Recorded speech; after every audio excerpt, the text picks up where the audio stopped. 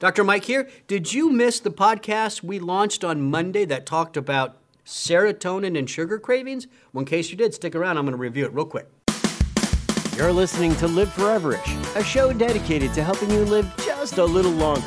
Here's your hosts, Dr. Mike and Dr. Crystal Gossard. All right, so on Monday, Live Foreverish posted a podcast on the connection between low serotonin and the craving for that afternoon Snicker bar, right? That sugar high you just have to have, and of course we talked about when we're doing that, we're adding so many calories to our daily intake, and it's really causing some problems for people. Not just weight gain, but making it tough to lose weight.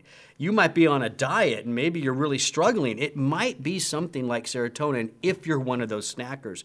Turns out serotonin is the opposite of cortisol, your stress hormone. So when serotonin's low, cortisol is up, and now your body is energized, it's stressed, and it needs sugar. So that's where that craving comes from. Turns out saffron, that expensive spice. The supplement's not expensive, but saffron has the ability to keep serotonin levels up and optimal in your brain, and that helps to bring down the cravings. There was a study that compared one group that were on saffron to a placebo, and the group on the saffron extract had a significant decrease over placebo for snacking throughout the day. So if you're one of those sugar cravers and it's 3 o'clock and you're thinking, I need that Snicker bar, check out the benefits of that amazing spice, saffron. I'm Dr. Mike. Thanks for listening to Live Foreverish. Don't forget there are more podcasts at liveforeverish.com. When you're there, please subscribe, like, comment,